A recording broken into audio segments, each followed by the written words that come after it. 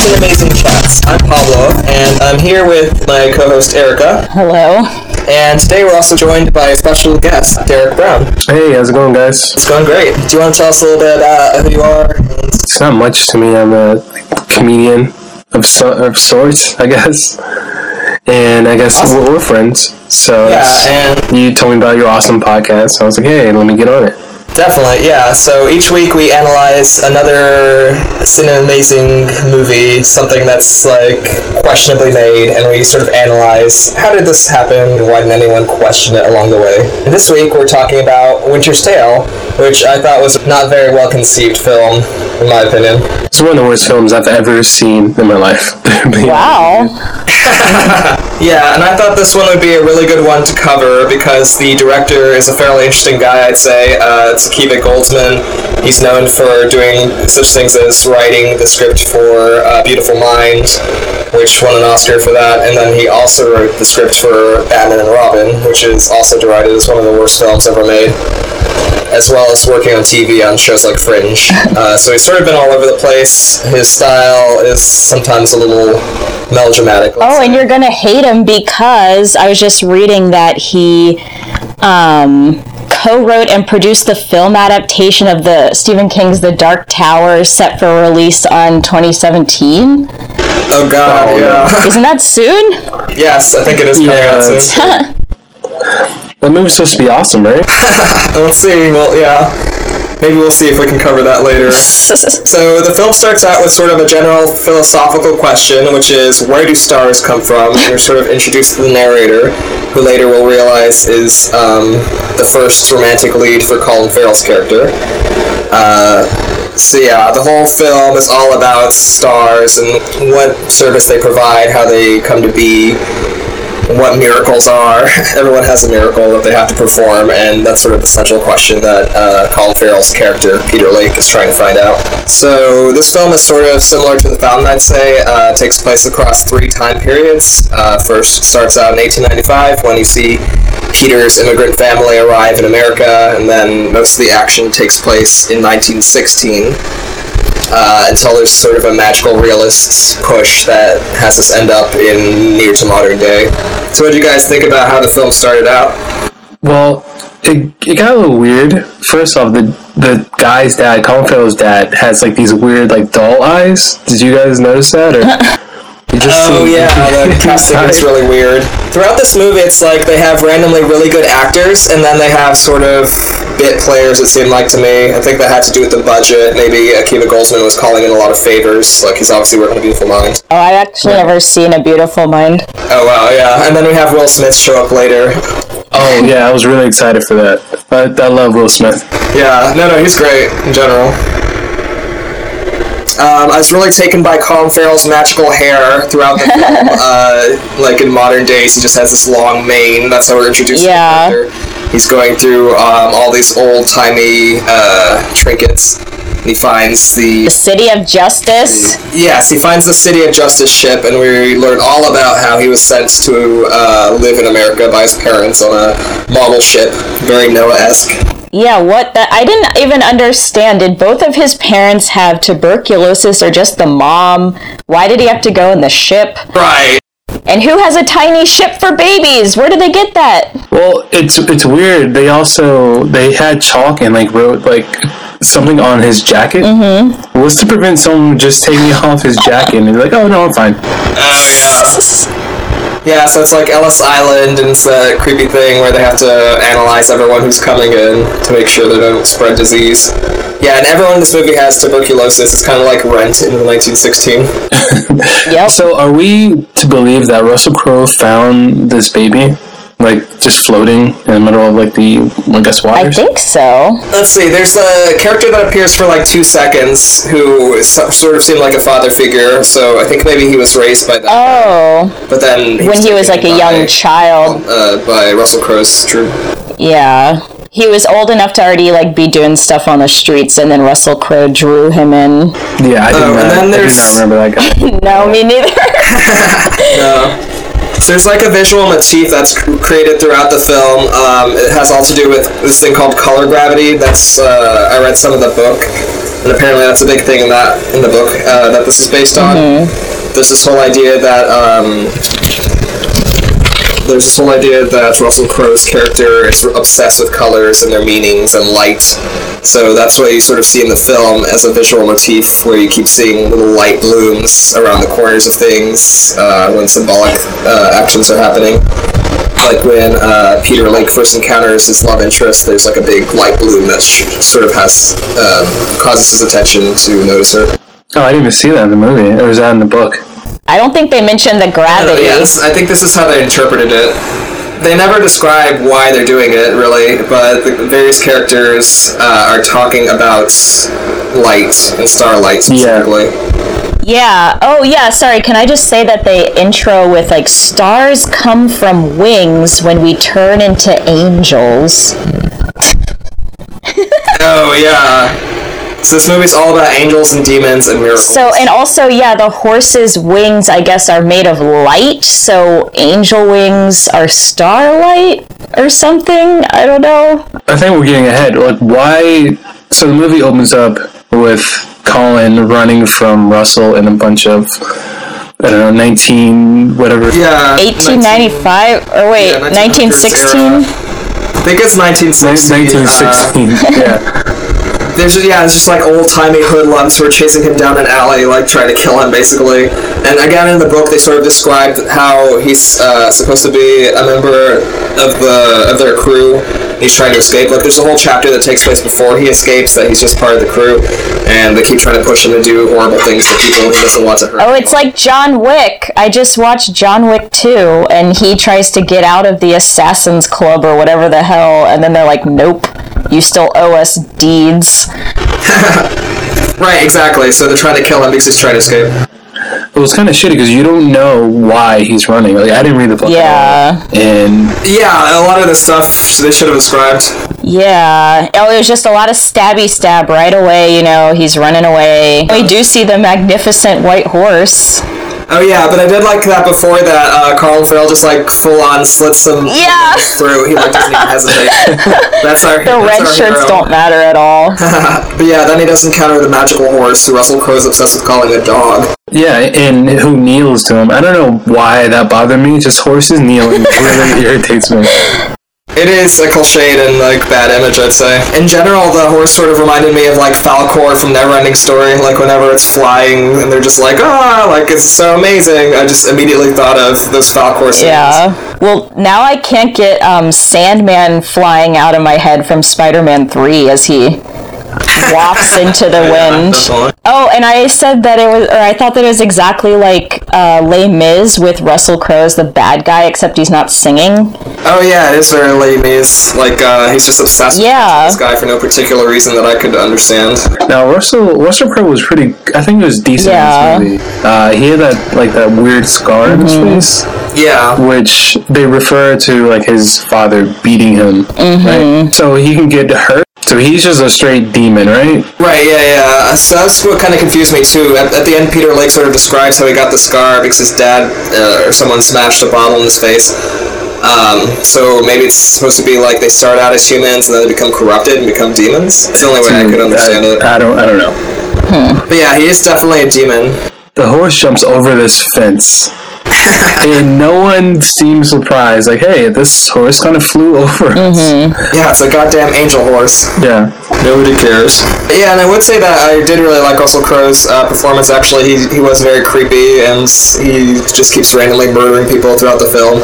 He just very bloodthirsty. And he has a different accent or some sort of accent. Was his like a slight Irish? I guess so, yeah. Yeah, I think he was trying to do an Irish accent. Oh, wait, Colin Farrell is Irish? I don't think so, but his name is Peter Lake, which is very confusing. Yeah, his parents weren't Irish, so that's weird. Russell Crowe wasn't Irish. Or maybe he was raised by Russell Crowe, who had a slight yeah. He just went full on Irish.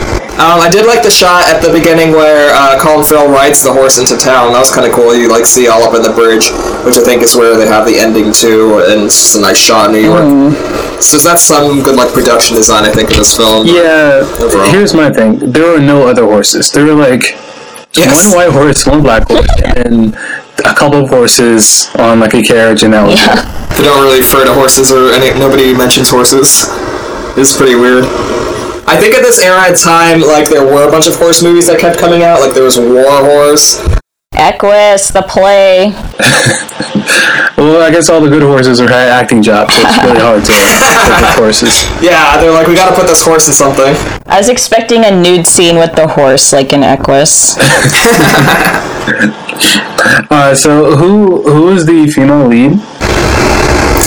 I didn't really recognize her from anything, honestly. It's Jennifer. No, Connelly? wait, Jessica Brown Findlay. Okay. Is that Beverly?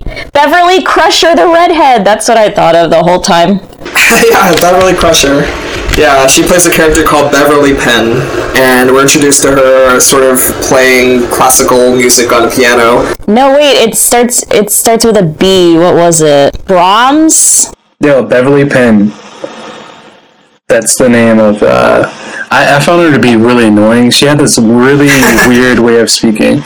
Yeah, I didn't really care for her that much. I also sort of thought, like, they could have cast up a little bit. Like, that's sort of another character that maybe should have been played by a higher profile actor. Like, I hate to say it, but in this case, I think it would have helped. No, I don't think anything would have helped. We're introduced to the fact that her mom is dead. It's sort of alluded to that it might be the same thing that's killing her, I think. Also consumption. William Hurt plays her dad, and I thought he was pretty classy and everything, but again, I don't know why he's really in it. Oh yeah, he's barely in it. He pretty much is just like, okay, since my daughter has consumption, you a thief, Colin Farrell, can, be with her since she's gonna die.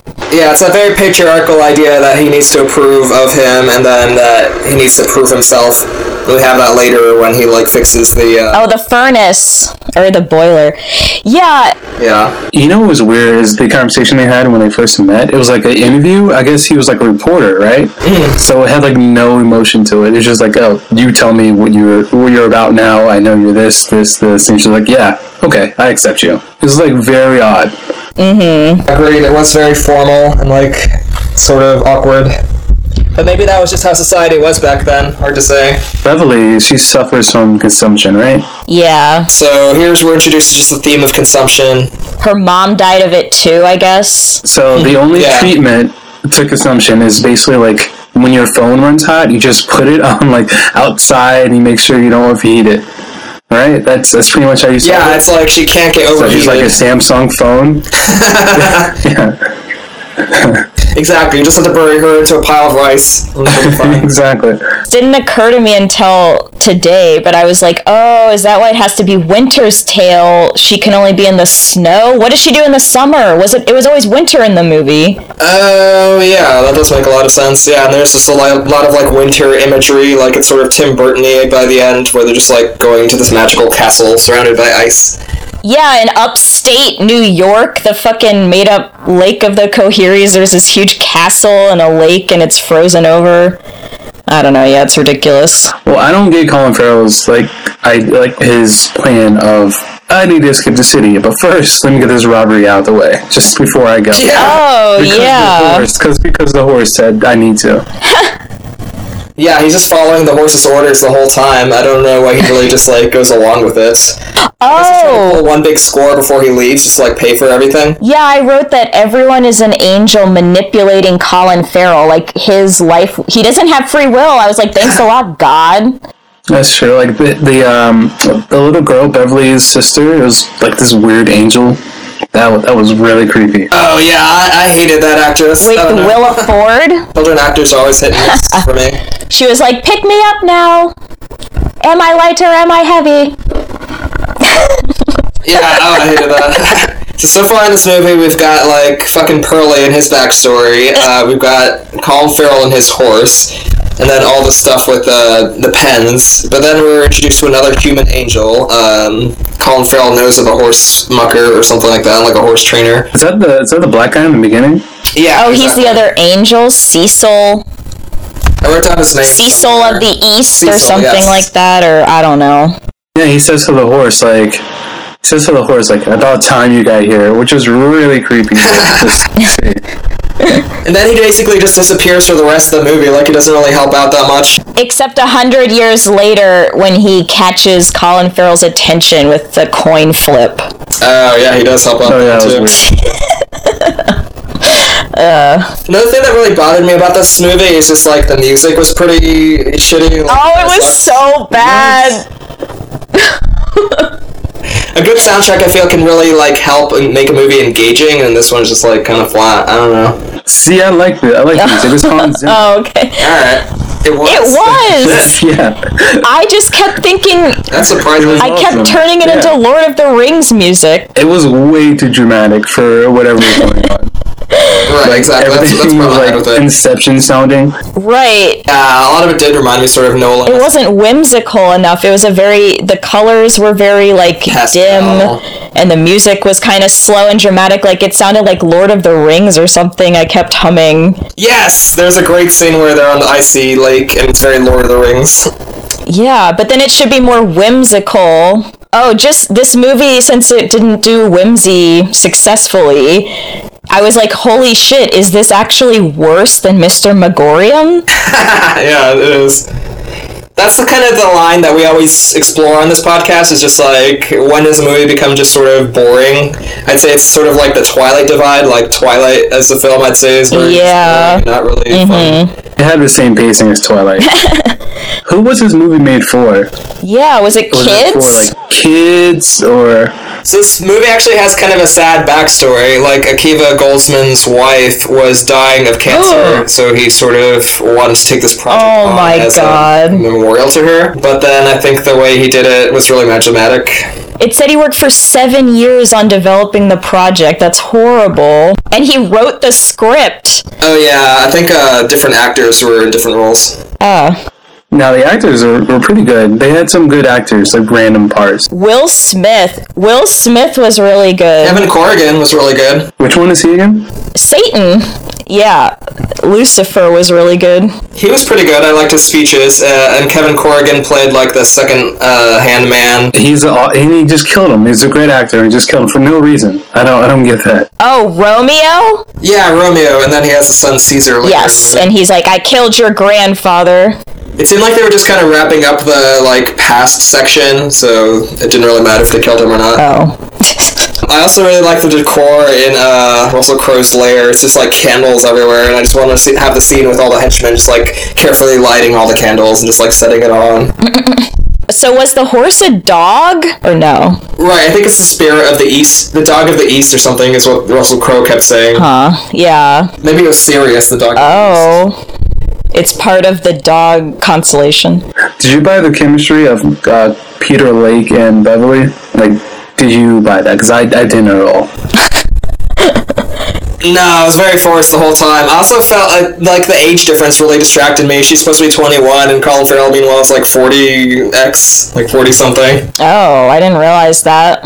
And who leaves a sick daughter, like, while you go on vacation?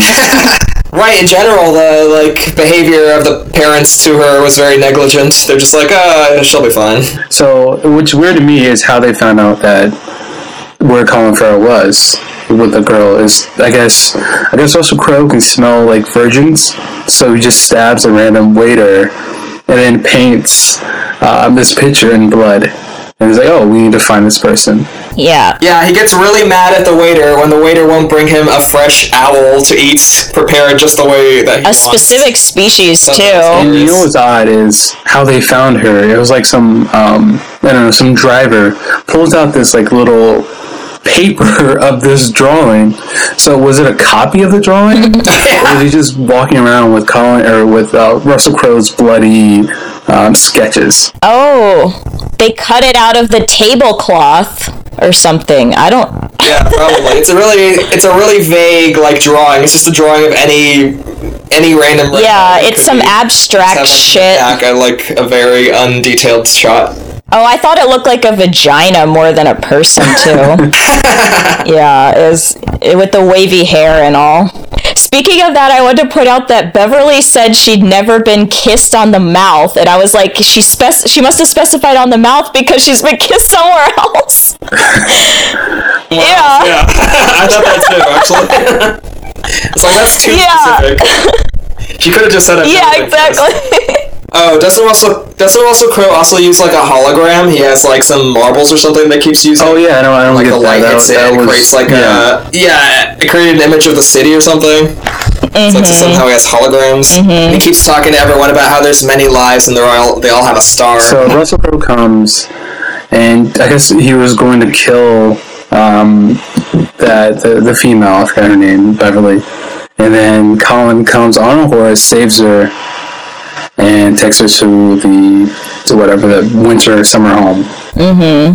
Yeah, a horseback rescue with a magical flying horse, and then they go, so it's called the Lake of the Coheries, and apparently nothing happens here that isn't supposed to, so this is all like fated or whatever. Right, we should also talk a little bit about their meeting scene.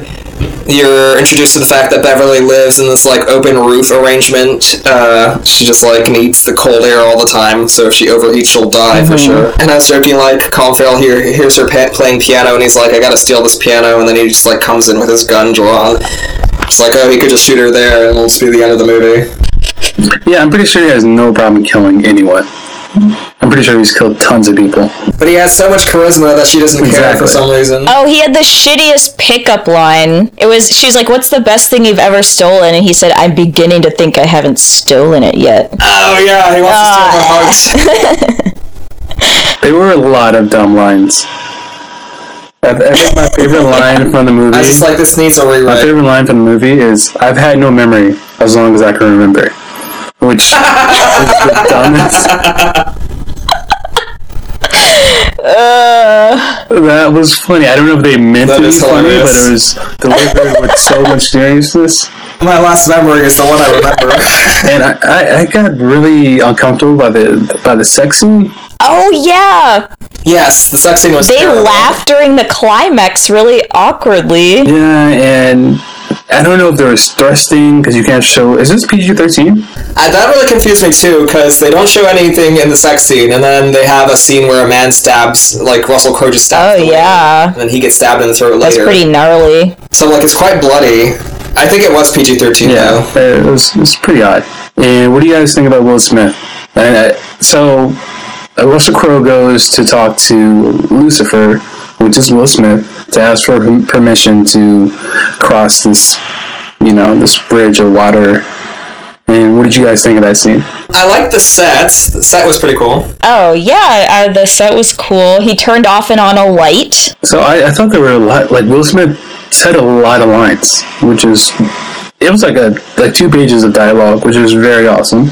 Yeah, he definitely just came in and shot this like over an afternoon, and they just had Russell Crowe like switch outfits for the beginning and the ending scene.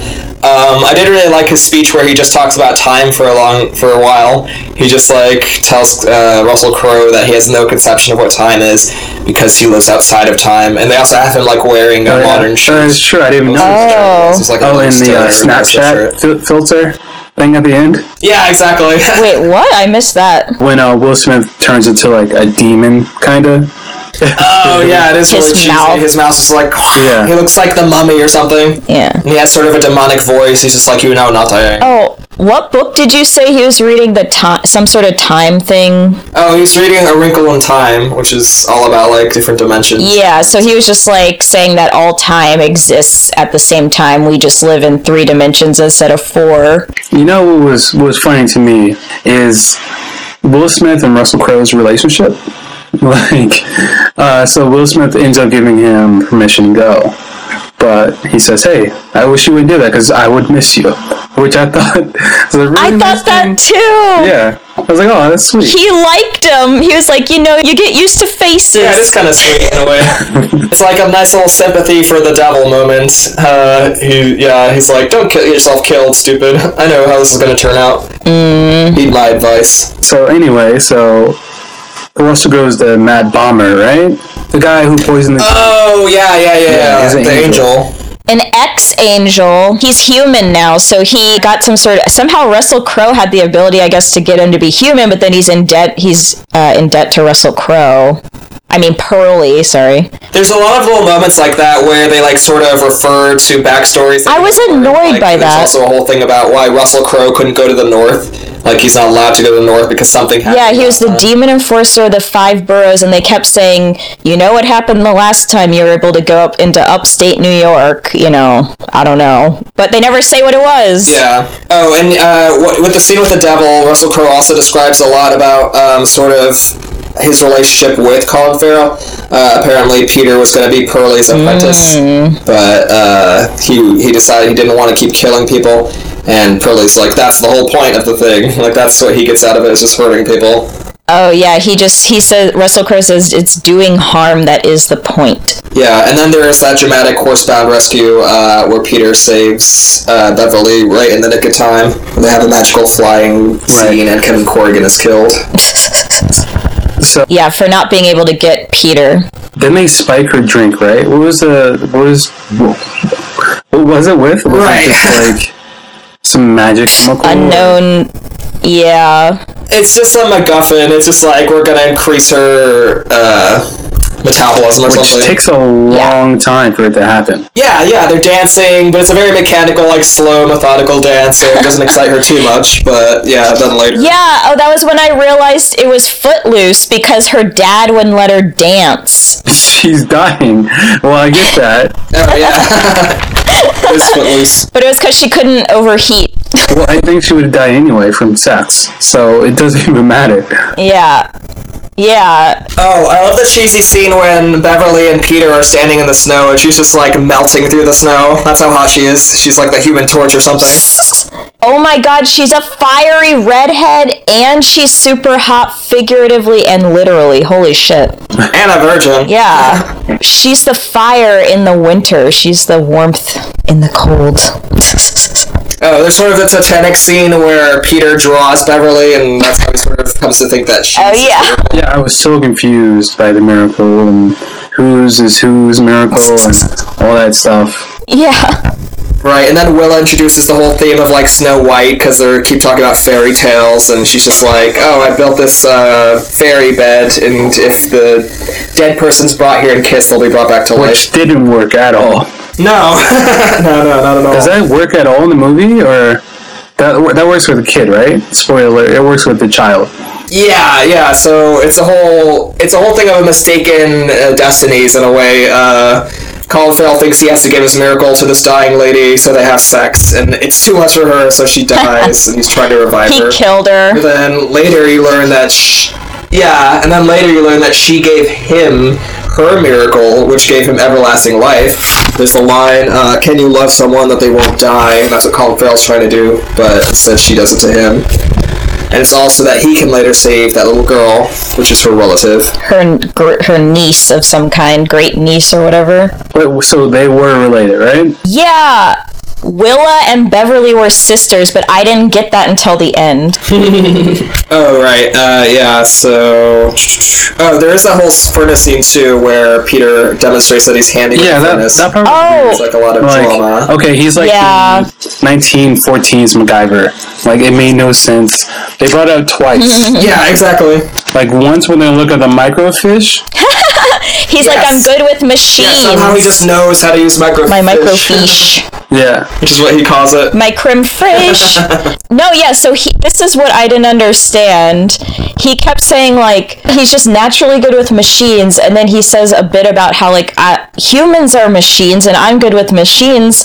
Maybe I can fix this human. And I was like, but then that implies that we're sort of soulless machines, but this movie is all about souls going to become stars or some shit, so I don't know. Oh, good point. Yeah, humans aren't machines, they have souls. Yeah, I guess we're machines with souls, that's what this movie says. So, he dies, right? Or he gets pushed over, like... a bunch of stuff. Yeah, and he dies. So, is he just...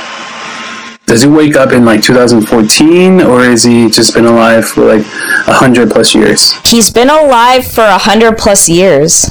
So here's my whole thing. If he's been alive that long, shouldn't he have been able to develop a new personality? Yes. And, like, live his own life. Instead, he just like wanders around for 100 years, like sort of mumbling to himself and drawing this like one picture over and over again. Yeah, having no memory except that he doesn't remember anything or whatever. Ever since he can remember, he's just been doing nothing. I don't know. But yeah, so they have that big dramatic fight on the bridge. It's maybe like the only action in the movie until the end. The rest is like pretty boring, like conversations. And again, no one is shocked by this flying horse. Yes, the horse keeps coming back, and it's like pretty useless until the end. I thought that was weird as hell. Wait, he tells the horse to go, right? Yeah. He's just like, get out of here, horse. Get out of here, horse dog. I don't need you. Oh, he wants to die because Beverly died, I guess? Yeah, I guess. Did anyone else find it weird that Russell Crowe just headbutts him like 8 times? And yes. Yes. I didn't get that. That was great. A series of headbutts. He's just like, this is my I'm pretty sure that's a Russell Crowe thing. I don't think that's written in the script. I'm pretty sure that's something he wanted to do. Oh, so many of the things in this movie were just the actors coming in, like Colin Farrell's haircut throughout the movie was just like he came in with that hair, so there's... Oh, his perfect hipster hair. Russell Crowe, I always remember that he, like, hit someone in the face with a phone in a hotel, and like, and it's, what is it? Oh, let's see, he went to the lobby and threw the telephone at an employee behind the desk, cutting him below the right eye, the police said. So I thought that was funny that he had a facial scar, because he has caused someone else facial scar. And also the headbutting. Yeah, that was so odd. It was like way too much. Yeah, pretty aggro. Yeah. It was really specific. I think maybe that's how Colin Farrell's supposed to get amnesia. Like he headbutts him so many times. Yes. Better than X-Men Origins Wolverine, where he gets like shot by an adamantium bullet, and that's how he gets amnesia. Yep.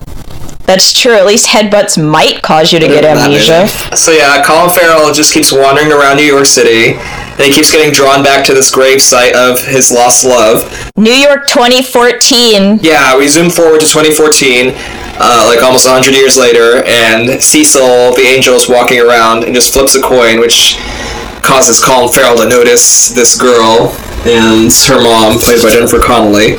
And the little girl says the exact same thing that Willa said, am I light or am I heavy? Which is creepy, which no oh my god! Which maybe is a reference to Souls. It's the unbearable lightness of being, but done in a shitty way. Oh my god, you're right, it is the unbearable Am I light or am I heavy? Am I light or am I heavy? It's almost kind of like Fountain-esque, too, except there's not a far future timeline. But yeah, you have that whole thing about love resonating. Oh, and I thought of Cloud Atlas, because they say we're all connected throughout time and place as well, yeah. I don't get how he goes from seeing the little girl and then going to...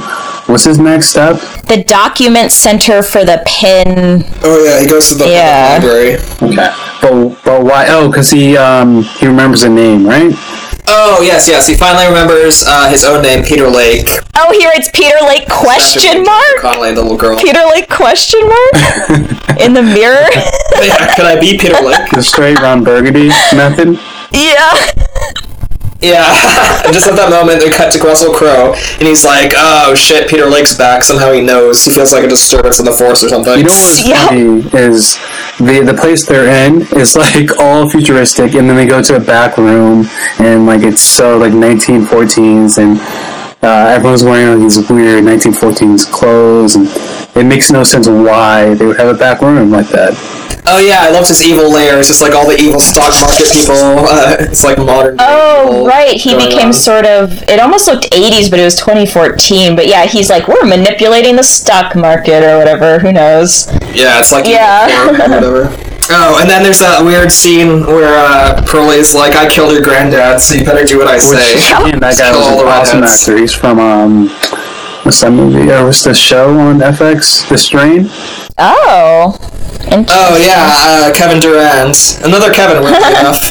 Yeah, he's really good. He's in a lot of different things. Caesar, Romeo's descendant. He's very awesome. Yeah. Okay. He's really good at playing squirmy types. And that's when he goes to Will Smith, a.k.a. the devil, and then says, like, hey, I need to fight this guy and kill him. And Will Smith makes him into a human. And that's exactly the point when Will Smith should have broken out in a rap. Talking about miracles and magnets and how do they work. Whenever I see Will Smith, I wish he would do a song for each movie he's in. Right? Suicide Squad with a song would have been so much better. This would be awesome. Oh, man. He'd be like, Winter's Tale. Magnets, miracles, how do they work? Yeah, exactly. I don't know. Yeah, it's caps. How do they work? Insane cloud posse. Stars, how do they work? Peter Lake is trying to figure out what Coheres is. Oh, right. So he's trying to solve the mystery of, like, what we had just finished seeing, like, the whole first half of the movie. He goes to the library, Jennifer Connelly helps him find out about Beverly and the Pens and how they all died. Yep. But Willa is still alive and is, like, really... Yeah, that made no sense. Because she would have to be... She was 7 in, like, 1914. How is she still alive? Yes, she would be over 100. Yes. And why is she still working? She's the editor-in-chief of, like, a newspaper or something. Well, first of all, if you're gonna have an actor character that old, you need to hire an actress that's, like, way older. Because that actress does not look a day over 70 or something. Yeah. Yeah. Oh, and I wrote down Jennifer Connelly character's name because it's really ridiculous to me. Her name is Virginia Gamely, which might be the worst name I've ever heard. I thought Pearlie Soames was the worst name I've ever heard. Pearlie's really bad. Willa Ford. Also, Humpstone John? He's in the movie? What? That's another actor. That's another character in here? Wow. Bizarre. New York. So names. how does Colin end up in Jennifer Connelly's bedroom or whatever? Oh, she invites him. Oh, right. So she keeps trying to invite... Because of the microfiche. He's in the microfiche in the past. Jennifer Connelly's weirdly into Colin Farrell. She's just like, hey, want to come to an apartment for a potluck? And he's like, no, why would you invite a man who's 100 plus years old, never ages? Yeah, just have him come in. We have to have him as a dinner guest, you guys.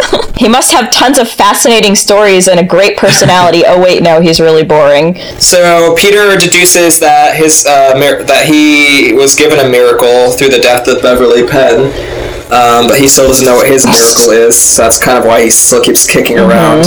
Meanwhile, getting haircuts and shaves and new clothes. And he's just like, I have to bone all the redheads. Yeah. Oh, I did like his clothes, actually. His modern day outfit's pretty sweet to wear that. Yeah, so throughout the movie, he's like, no time for an exciting gunfight. I have to go talk more. Because he's like, Pearlie's men are after me. We have to leave. Oh, that's right. That's when the horse came. And did they ride the horse all the way to the lake house? Exactly. The horse is like waiting for them on the roof, so they come out on there, and then they just like jump all the way down to the icy lake, which is a very never-ending story type scene. So yeah, the girl Abby who has cancer and is a redhead is like dying right at that moment that Pearlie's gonna come kill her, and yeah, then they escape. And what cancer did she have? She had some kind of cancer. Oh yeah, she has like the modern. Oh my god. She was wearing something on her head, which was red. Oh, right. It was the vagina painting scarf, though. She's wearing the vagina hat from the protest. Yeah. And then she also had red hair. Oh, it was all meant to be... He finally realizes what his miracle must be when he sees, like, the recreation. We're all connected across time. We can cut to the fight between Russell Crowe and Colin Farrell. And the horse helps. They fly to the ice. The horse is finally useful as well, again. And the horse has no problem with killing about 20 guys. Yeah. Yeah, he kills like 20 henchmen. They're just like minding their own business. Yeah. Yeah, he's like flying up, and Russell Crowe's like, "Oh, your little dog is flying off again." And he like smashes down onto the ice, kills everyone. Yeah, that was pretty brutal. Except Russell Crowe. The horse is like, "But Peter, you have to fight Pearlie yourself." So the fight scene was pretty boring. Yes, after like a 2-hour movie. Don't remember the fight scene at all. I guess spoiler alert. I think there's like a knife. So he ends up killing him with the little tag to his, I don't know what you call it, but his birth boat thing? His plaque. His plaque. Yes, exactly. I thought it was a knife at first. Like Me too. Glass or something, but then no, it is the Why was it on the ground? Plaque. Oh, he had it in his pocket and it fell out. He was getting punched to pieces. Exactly. But I don't get, he turned into like a snowman? Yep. Yes. He froze up and dissipated. I don't know. I don't get that. Yeah, Peter brutally stabs Pearlie through the throat, and he freezes. It's almost like hell freezing over, or like he no longer has anything to hold on to. He's like no longer have any hope or any connection to God or anything. Oh, and so did he have to make the deal to become human because Peter was like protected by Beverly's miracle, and so that made them put them on the same level? It's destiny. Okay.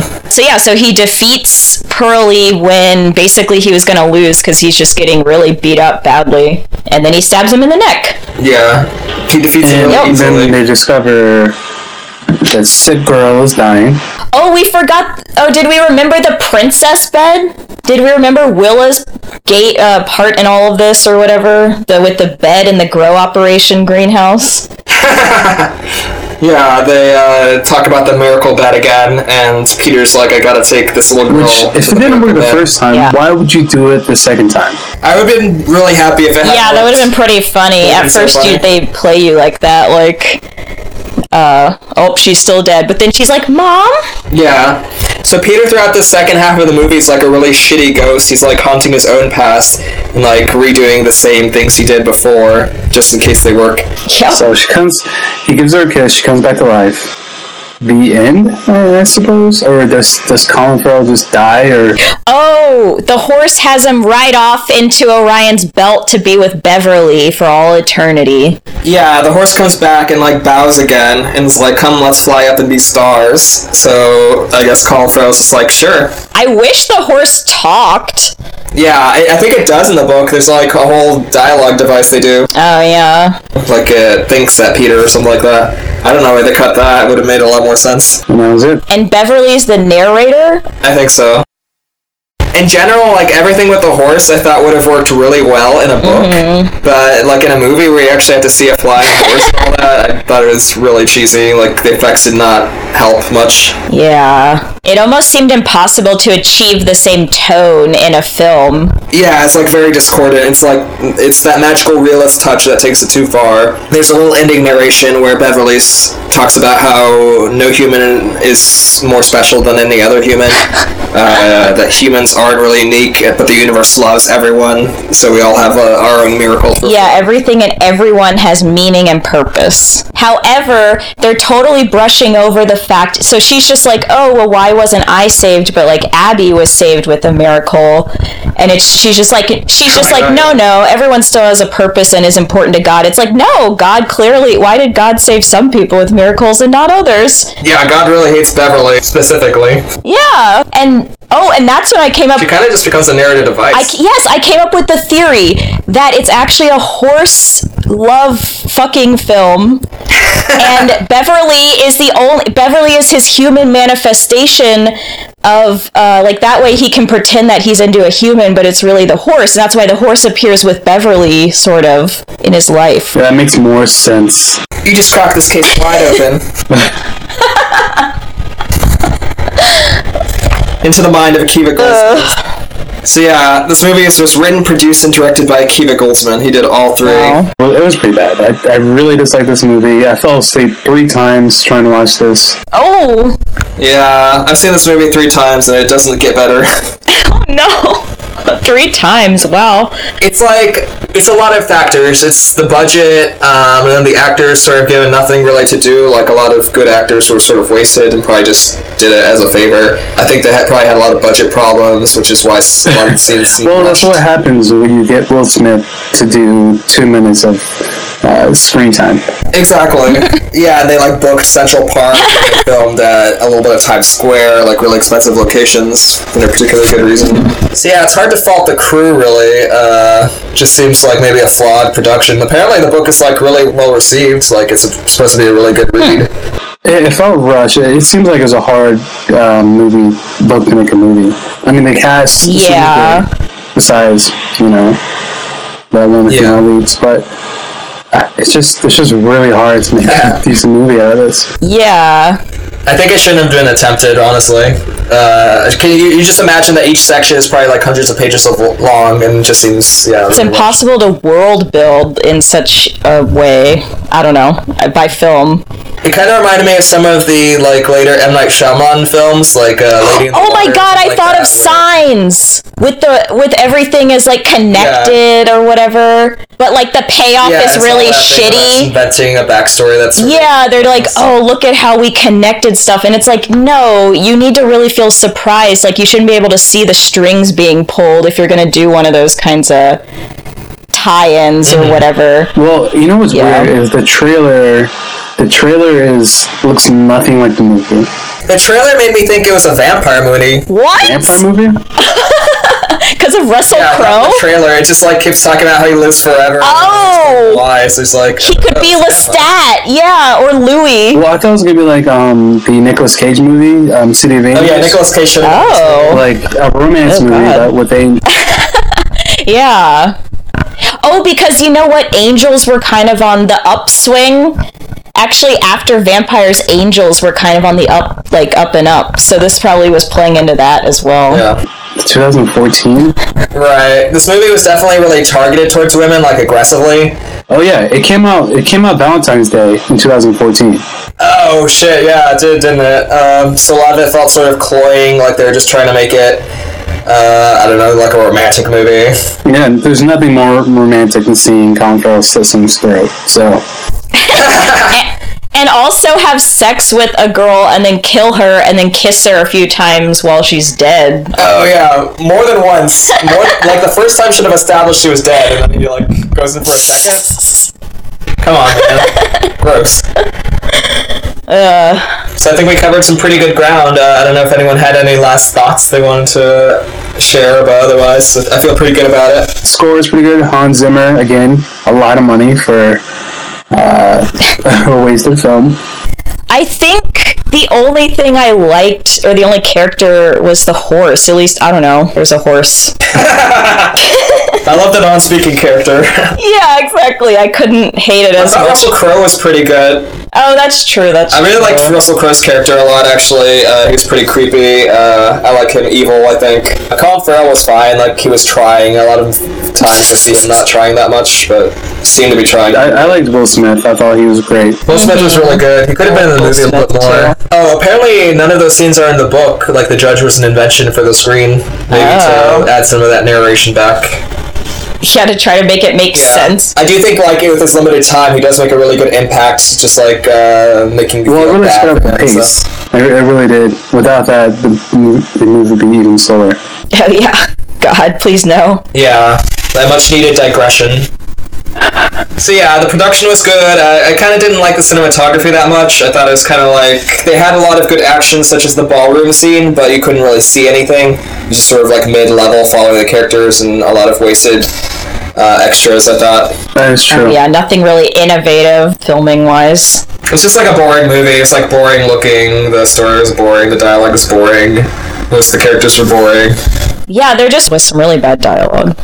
So it's a hard movie to hate. I don't really hate this movie, but I'm very critical of it, I would say. I hate this movie. This is up there with Jupiter Ascending. I hate this movie so much. Yeah, that'd be a really good one too to do. Yeah, we broke our promise of not doing more magical realism. Like, next time, if I'm on again, please do an action movie. Yeah, I mean, I think we would definitely be willing to do Jupiter Ascending. I don't think you've ever seen that one, and I really enjoyed how bad it was. I think it has a lot. It's really rich with badness. Well, cool. Yeah, it's great having you on, Derek. If you want to share anything I have something. Wednesday, I'll be at the Pittsburgh Improv doing comedy, so just see me there. Oh, wow. Awesome. That's pretty much it. I have a podcast coming up. I don't know.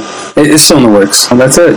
Great. Cool. All right. Well, thank you so much, Derek. I really appreciate you coming on. Yeah, no problem. It was fun. Cool. Yeah, let's do this again.